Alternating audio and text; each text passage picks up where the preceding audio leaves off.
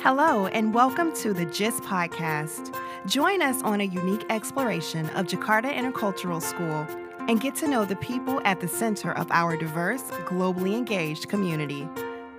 From our resilient students and dedicated teachers to accomplished alumni from all over the world, we'll shine a spotlight on their stories and experiences. Get ready to learn all about our community, one dragon at a time. Now, let's meet today's host and special guests. Thanks so much for joining us today. My name is Dr. Jenny Sabin. I'm the new curriculum coordinator here at GIST, and I'm excited to join the team here and work with teachers and parents. We have with us a special guest today, Paul Andersen. He's known throughout the international science teaching community for his breadth and depth of knowledge in NGSS, ed tech, flipped classrooms, and classroom design. He has trained thousands of students, teachers, and administrators worldwide. And I can think of no one better to help guide our community through its transition to the next generation science standards. So without further ado, I'd like to welcome Paul Andersen. Thank you. Thanks for having me. So tell us a little about yourself. How did you get here? What's your background? And, why are you so passionate about science education and inquiry? Yeah. So I always growing up had a passion for science. I just loved learning new things. And it took me a while in university to figure out what I wanted to do. And finally found education and fell in love with it. So I'm from Montana in the States, and I was a teacher for 20 years. Taught all the sciences because Montana's pretty rural. And so I teach all the sciences. And then I was lucky enough when the internet came out that I was able to start putting videos online. So it was around the time, educators know this time, it was around the flipped classroom and learning online and YouTube. And so what I found in class is that I didn't have enough time to actually do science in the class. And I was spending so much time just getting through the content. So I started making these videos, putting them online. And it was this real cool positive feedback loop of I put it out there, people appreciate it, and then it makes me want to make more and spread those. And so when these new science standards came out, so I'm a YouTuber. It took me a while to get comfortable saying that. So I got over 1 million subscribers. And so most people won't know me, but some of your students, especially high school science students, would know who I am. So when these new science standards came out, that's just how I learned. I made about 60 videos on that and learned a ton from that, but then got invited to an international school, one in Japan and one in China. That was 10 years ago. And hadn't heard of international schools and hadn't really ever been a consultant. But then the last 10 years have just been that. Me traveling around the world working with schools as they make this pedagogical shift. Yeah, how lucky are we as international schools to get to welcome you and your expertise as we do it. So can you tell us a little bit about these next generation science standards? Some of our listeners might not be educators, so They might know, the letters or have heard it somewhere, but can you tell us a little about NGSS, its design and maybe background? Yeah, its origin was... What we were getting was a lot of students in the States who could memorize a lot of science, but they didn't have deep understanding and couldn't apply it in new situations. So they didn't. When I was a scientist for a little while, what you do as a scientist is you ask questions, you investigate and answer those questions.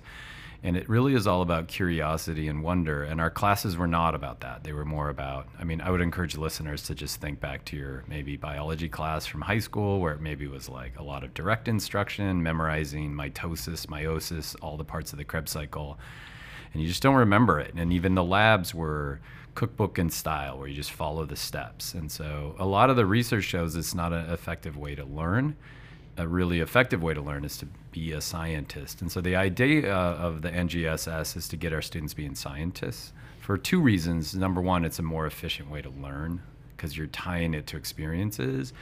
And then the second is we want to bring more people into the fields of STEM. We want them to see themselves, especially girls, as I can be an engineer, I could be a computer scientist. Like, we want to send that message. We've done well with science and math, but moving towards those other areas. So that's a long story, but it's basically we want our kids to feel like scientists because it's an effective way to learn. So NGSS standards, when we talk about those in a science adoption, we think of concepts oftentimes of what we want our kids to know. How might other components of the NGSS hit at skills and other pieces in order to build those scientists and the future-ready kids? Yeah, so the The NGSS are what are called a three-dimensional set of standards. And so if you could visualize that for a second, imagine a pie chart where it has these three chunks. And one is going to be on content, what they're learning. So it would be things like forces and kinematics. It would also be like ecosystems and chemical reactions. So like that pie has gotten smaller. We're focusing on just these core big ideas. They call them core ideas. But then the other two parts of the pie, one would be what are called the science and engineering practices. So they worked with a lot of different scientists, science educators. Some were Nobel laureates, and said, what does a scientist do? And so they developed these practices, things like asking questions, investigating, modeling, coming up with arguments, making claims with evidence. And so that is one of the big dimensions. And so what's really changed is it's not just learning science, but it's always doing one of these practices in class, on assessments, so you're a scientist. And then I'm actually most excited about the third dimension, which are they're called the cross-cutting concepts, but they're more themes. And so these are like not unique to different sciences. It would be things like cause and effect, or patterns, or scale, or proportion. These are these big ideas. And so they map not only to science, but to life. So if I'm looking at anything in the world, I'm thinking about what's the effect I see, what's causing that. And so the idea with the standards is each standard, and if you're not familiar with that, it's just like what we're aiming for our students to understand has one of each of these pieces of pie. So like if I'm learning evolution, I'm going to be thinking in cause and effect, but I'm going to be analyzing patterns in a population that's evolving over time. So that's kind of a long story, but the three dimensions end up being equally important. Yeah, and that seems exciting, again, as we're producing students that are citizens and hopefully are out there becoming scientists and learning to use it. So what does that look like for younger students, right? These seem, you said some really big words in science concepts. And so I'm wondering, these cross-cutting things, cause and effect sounds like something a first grader might do. So what does that look like in our younger grade levels? Yeah, so, I mean, the class is another word that I haven't talked about is something called a phenomena, which sits core to the NGSS. And so a phenomena is simply something you see in the world. So it has to be a real thing, but something you see in the world that you don't really understand. So we were just on the Pi campus earlier this week, and we were just walking around campus, the teachers trying to figure out what would be good phenomena. And for me, it was like different plants were found in different areas. So there's this pattern of distribution of different plants, and it is all based on like where there's water or where there's a light or things like that. So what we would do in the old school way of teaching is a teacher would say, okay, we're going to learn about an ecosystem and what do plants need, and they need light, and you'd go through all the parts. But what we now do is flip it, where we just take the kids to the phenomena, and what they try to do is make sense of it.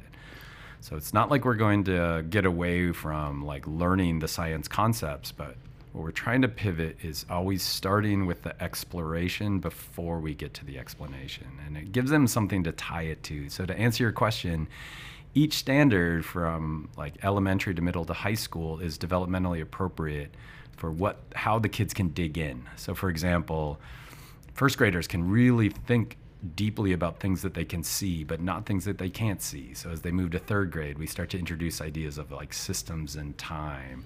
And so I guess the biggest thing that we've learned about how kids learn science is they can go way deeper, way younger than they can in other domains.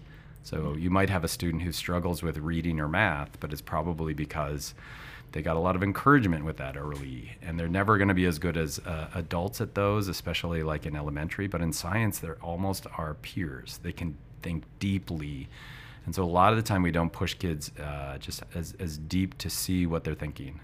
So you talked about the curiosity and wonder pieces, and I want to maybe frame that in a term that we used to hear and do still, I think, apply, is inquiry.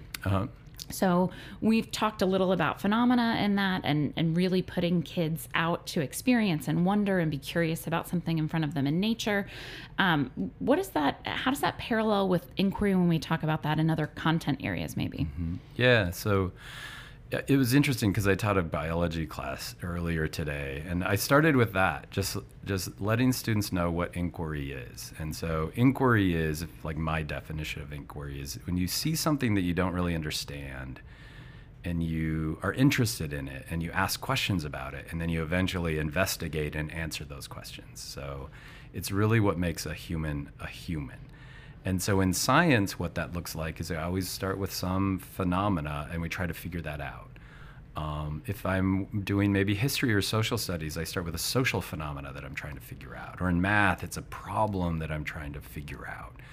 And so for me, a really good way to see, are you doing inquiry or not, is just what I said. You go up to students and just say, what are you trying to figure out? And if they can tell you clearly, oh, like today in the biology lesson, we were trying to figure out these yeast in an anaerobic and an aerobic situation, then the students were just trying to figure out why there was a difference between these two containers, one with air and the other without. And then they're trying to make sense of that. And I think a lot of people think inquiry is me asking questions and then just getting on Google or ChatGPT and just looking up the answers. And I would say that's not inquiry. Like what you're doing there is something called research, which is also really, really important.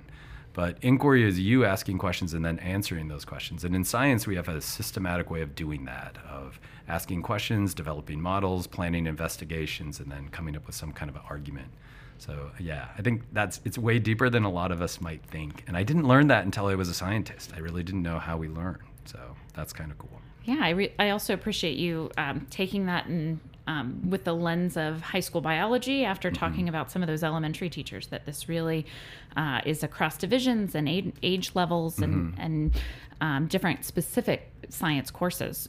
What I want to kind of pivot to is, how does inquiry NGSS impact maybe AP courses or IB courses leading into college? How is the landscape of those things changing and responding, or maybe not?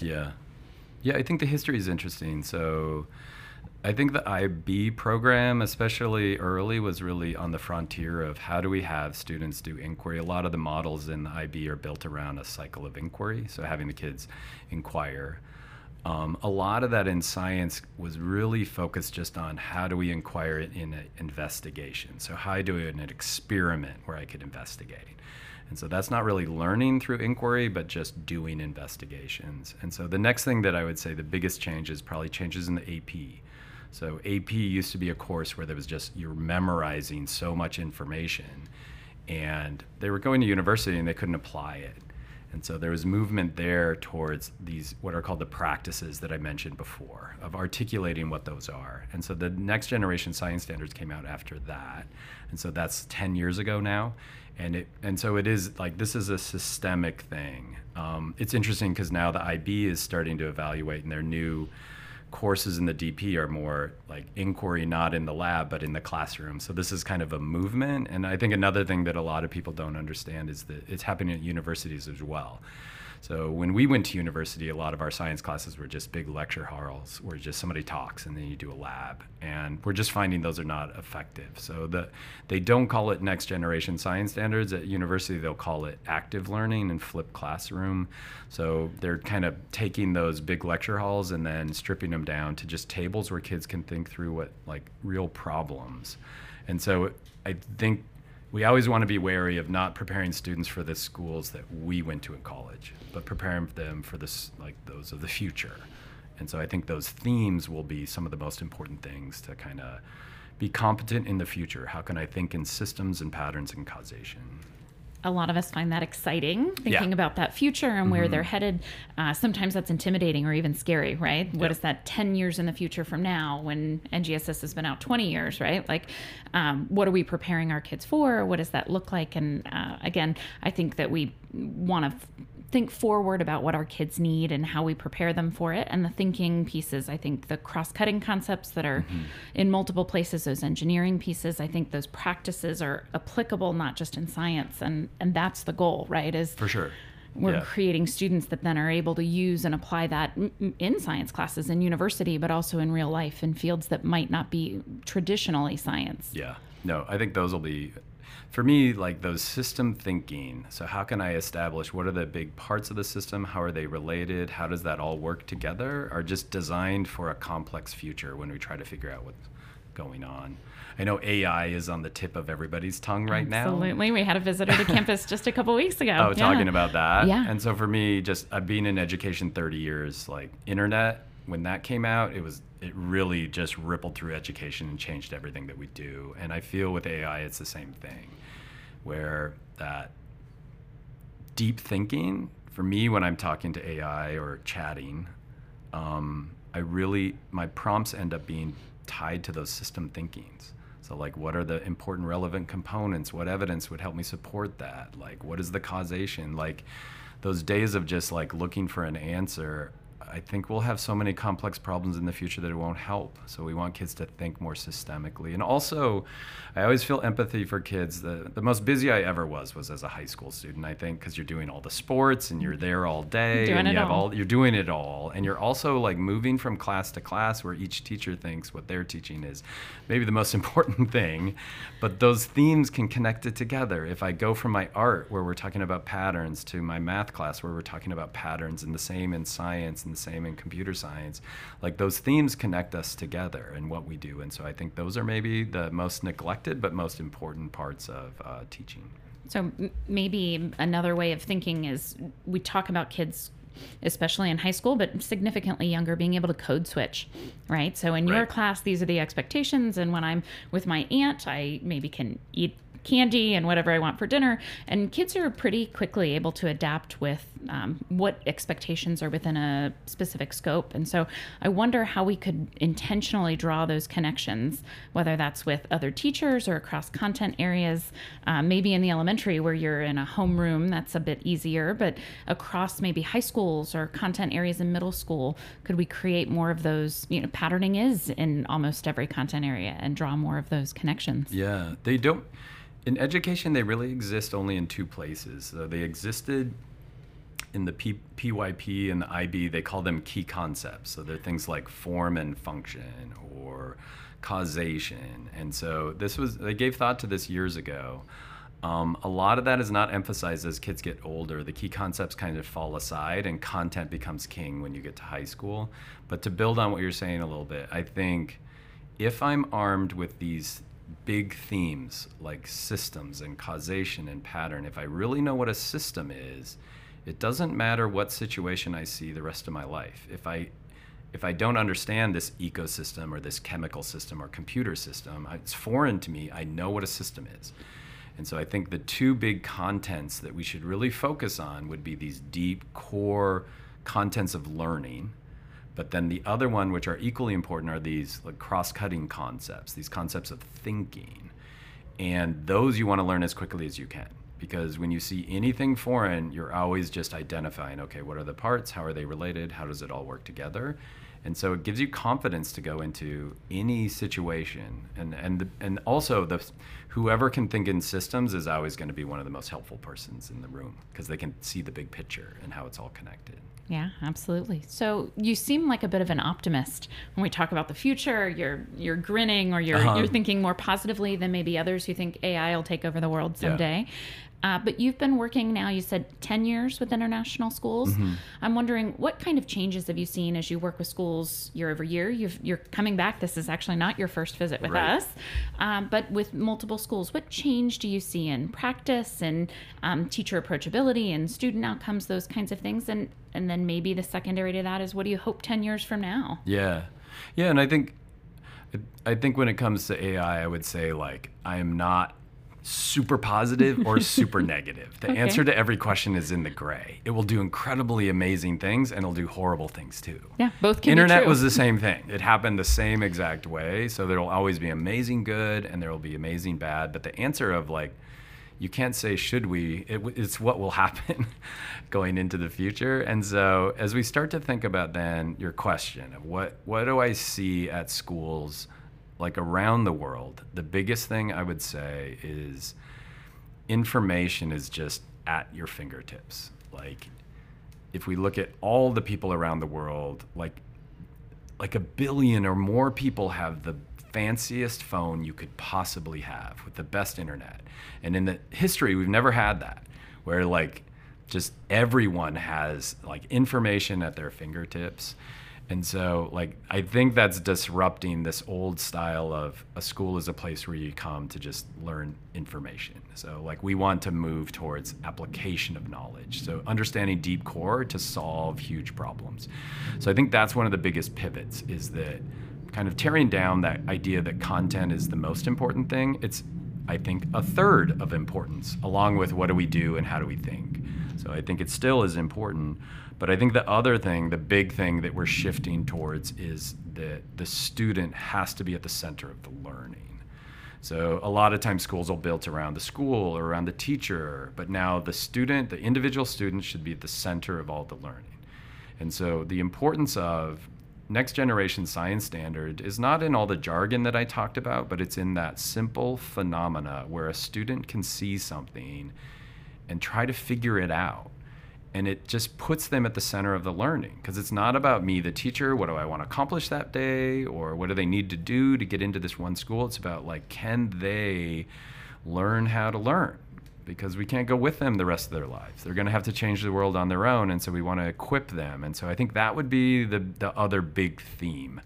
It is just like, let's focus our learning always at the center. And another way to kind of measure that in the class is, I think whoever's learning is the person who's talking. So like Jenny, you and I think, are learning right now, because I'm having to listen to what you're saying, respond to that. And so much of education is just, in the past, has been listening. So hopefully our podcasters will listen to this and then go talk with someone about it, right? Share it with somebody, engage in dialogue, and think maybe more deeply about the concepts we might be hitting on or what they want to know more about. Absolutely. Yeah, absolutely. So you said phenomena, and you came back to that a little bit. I was with you when you were on Pi, walking with those teachers outside in the campus, in nature.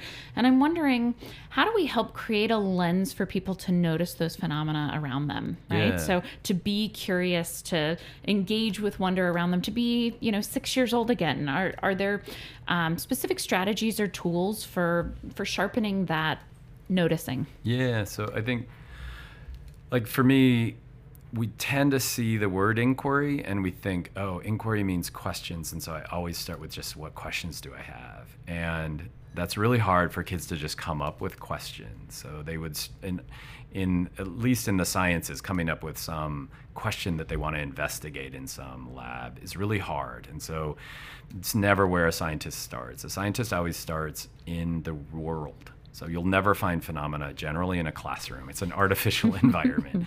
So, like, get outside, stand under a tree, watch the birds, and give yourself 5 minutes to just carefully observe. And when I mean observe, it's listen, it's watch, it's what do you hear, what do you feel, do you feel the wind, all of that. And just give yourself time to just relax and just observe. And then you'll start to notice things. So like when we were at Pi, I was just out there for a few minutes, and then I noticed that, wow, there's no birds here, but I see birds over there. And so I start to see a pattern. And so I walked over there, and all the birds are there where the water is and the trees are, but they're not over there. So why is that? What are those birds? It just, like, your observations lead to the questions. And so it takes a while to kind of just be quiet with your mind to see, like, what am I noticing? And then those observations turn into the best questions that you have.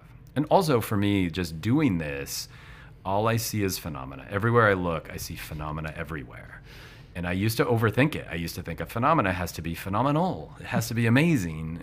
It has to be some chemical that explodes, and it's not. It's just like, what are you curious about? Look at this tree and that tree, and how are they different? And I think those are, not only do they're more deep inquiry, but they're connecting you to our place and what humans have always done. It's just like, try to make sense of the world. I think we always try to say, like, oh, technology gets better, or we've learned all these things, but humans, if we go back here in Jakarta, if we go back 100 or 1,000 or 10,000 years, the humans that were here were just as smart as us. They were noticing patterns, and they were kind of like using those to connect to the world and make their lives better. And so I think that's where I would start. Start by listening. Start by observing. So I think the teachers vocalized with you. I was there and was in lots of those conversations, and really getting to take that 5 or 10 or 20 minutes to notice our campus around us. And I think putting on that lens, taking that time, really helps us remember what it was like to be curious, to watch the world around you, and not yet have homework or an iPhone or some other busyness that keeps us. But our teachers really enjoy taking on the student lens and having I saw that too. Professional development opportunities, right? So just really focuses on creating opportunities, bringing in specialists like you. I'm curious, what other work have you done with the teachers that either maybe I don't know about or our listeners don't know about? I know there was some pieces with middle school maybe you could share with us. Yeah, so I think the education, you could kind of break it into two parts. The simplest way to think about it is there's the teaching part, and we call that pedagogy. It's what does it look like in the classroom? And so the work we've done is really in the classroom, modeling both in the classroom with students and with teachers of what does it look like to be in a classroom where wonder sits at the center and phenomena sit at the center. A lot of us we were never in a classroom like that. And so like modeling what that looks like. On the other side, there is the curricular work, which is okay, how do we know if we're getting towards the standards, or are the students there and looking at student work? So for example, I just stepped out of a session with some 7th grade teachers, and what we had done is kind of look through the standard, figured out the sequence, but then we tried to figure out, okay, what is a big theme that we could anchor this whole story of this unit on? And we were focusing on the Wallace Line, which is this line between Indonesia and Australia. And that on either side of that line, which can be just miles apart, you have species that are totally different because they have this shared history. And so like a lot of work with teachers is how do we find an amazing story that the kids could be scientists and kind of investigate and better understand that. So that work is harder of like, how do we tie together an overarching theme or something that holds it together? And for me, I've worked with so many schools, but that is just one that will be, I think, an amazing story that kids will get to like read in the class. And I think it is that, like, that's what good teaching is like. It's just like a good movie or a video game or a book. It just pulls you in. Like for me, my phenomena that I always get blown away with at Jakarta are the cats. So the cats are everywhere and they have this weird tail. Yes. And so like I could just Google it and figure out what's going on with the tail. Everyone here in Jakarta tells me why they think they have this tail. But like, let me just do inquiry and let me try to figure out like what patterns do I notice? What do I think? How could I investigate that? And like the cool thing about that is like every time I see a cat here, it'll always make me think back to that. And you might even think about me when next time you see a cat. It's connecting you to where you are and the wonder. And I think even as I think about what teachers can do and what parents can do, I think is important that a lot of time, like how do we support our kids in that? And I would say like the worst thing to do is when they ask you a question is just to say, oh, let's just Google that and look it up. Because if you do that, you're killing their wonder. And you're not a scientist anymore. You're just looking up some other scientist's work. And so for me, it's a real systematic of, here's your 3 steps. It's always number 1, what do you notice? What do you see? Number 2, what do you wonder? What questions do you have? And then number 3, what do you think? What's your model? How do you think that works? And then once you've done that, then say like, okay, how could I see if my model is right? And then it's okay to do research. But if you're not doing those 3 steps of noticing, wondering, and thinking, then you're not doing inquiry. You're just kind of looking up somebody's internet inquiry and kind of passing it off as your own. So parent advice to all of us out there who have gone home and looked it up on YouTube, maybe even found one of your videos. But yep. And also like, why is that important? Because everyone wants their class to be this way. But like for me, people should know how the assessments are changing. So what are your assessments going to be like now? And this is IB, this is AP, this is your 5th grade assessment. It doesn't matter what it is. Every assessment from here on out is going to be a new phenomena that you've never seen before. So like the reason we're doing this is we're practicing this skill so that when you're in a setting where you can see that new phenomena, then you can kind of wrap your head around it confidently and understand it based on that knowledge that you have. Because we can't really prepare you for an infinite number of phenomena. We have to prepare you for any phenomena. And so that's kind of the stick. If you can't learn that like inquiry is going to be assessed, then you might struggle as a student. Yeah, we'll be here to work them through that process. Absolutely, yeah. So while you're here, you get some time with parents. You do a session out at Pell and then another here at Pi. And I'm curious, what do you do with parents? I haven't seen you in action there yet. So what does that experience look like for parents as they also engage to help and support? Yeah, so I think it's awesome that parents come. So having so much involvement in your kids is really spectacular. Yeah. I think the biggest thing, they want to know like structurally what's happening in their science classes. I think that's the one thing. And then the second thing that I want to know is like, how can I support my students?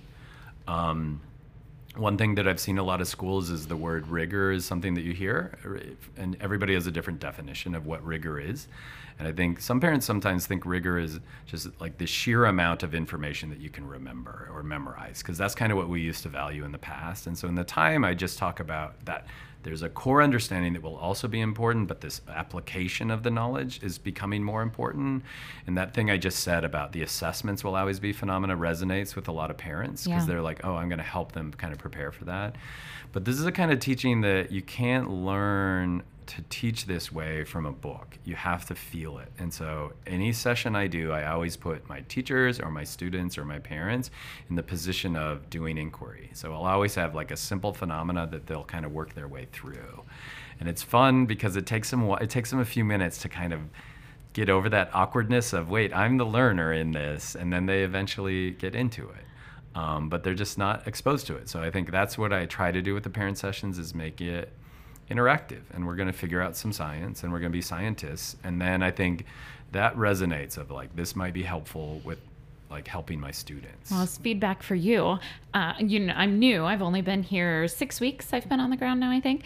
But parents and students talk about that visit from a year ago, last fall. Right. Teachers rave about something that happened with fruit. Can you tell?